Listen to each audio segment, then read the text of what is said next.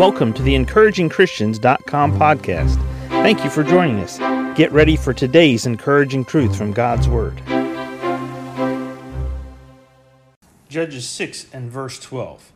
And the angel of the Lord appeared unto him, that's Gideon, and said unto him, The Lord is with thee, thou mighty man of valor. The Lord is with thee, thou mighty man of valor. Now, the context of this, Gideon was doing some work for his father, but he was hiding from the enemy, the Midianites that were oppressing the Israelites and that were in charge, overseeing them. And when the angel of the Lord appeared to Gideon, he said, The Lord is with thee, thou mighty man of valor. Now, we're talking about a guy who hasn't been in battle yet, and also a guy who has been hiding to do his father's work, to hide the crops that they've been able to go through the harvest without the enemy knowing that they have these extra crops. So they're hiding. He's hiding in the barn, and he's hiding away from the enemy.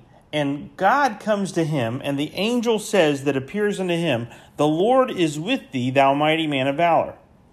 Now this is important because you and I, we are a lot like Gideon from time to time. We're hiding from what we know is right to do. We are hiding from the enemy. We're hiding from God's will and accomplishing it. Sometimes we look at it and we go, I don't really feel like doing that right now. I'm not really up to that.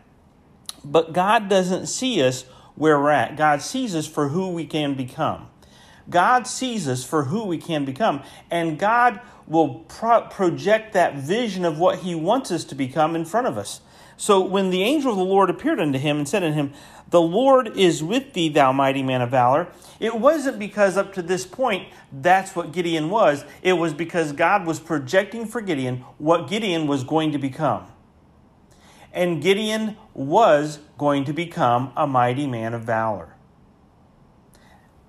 What does God foresee as far as success for you and I today?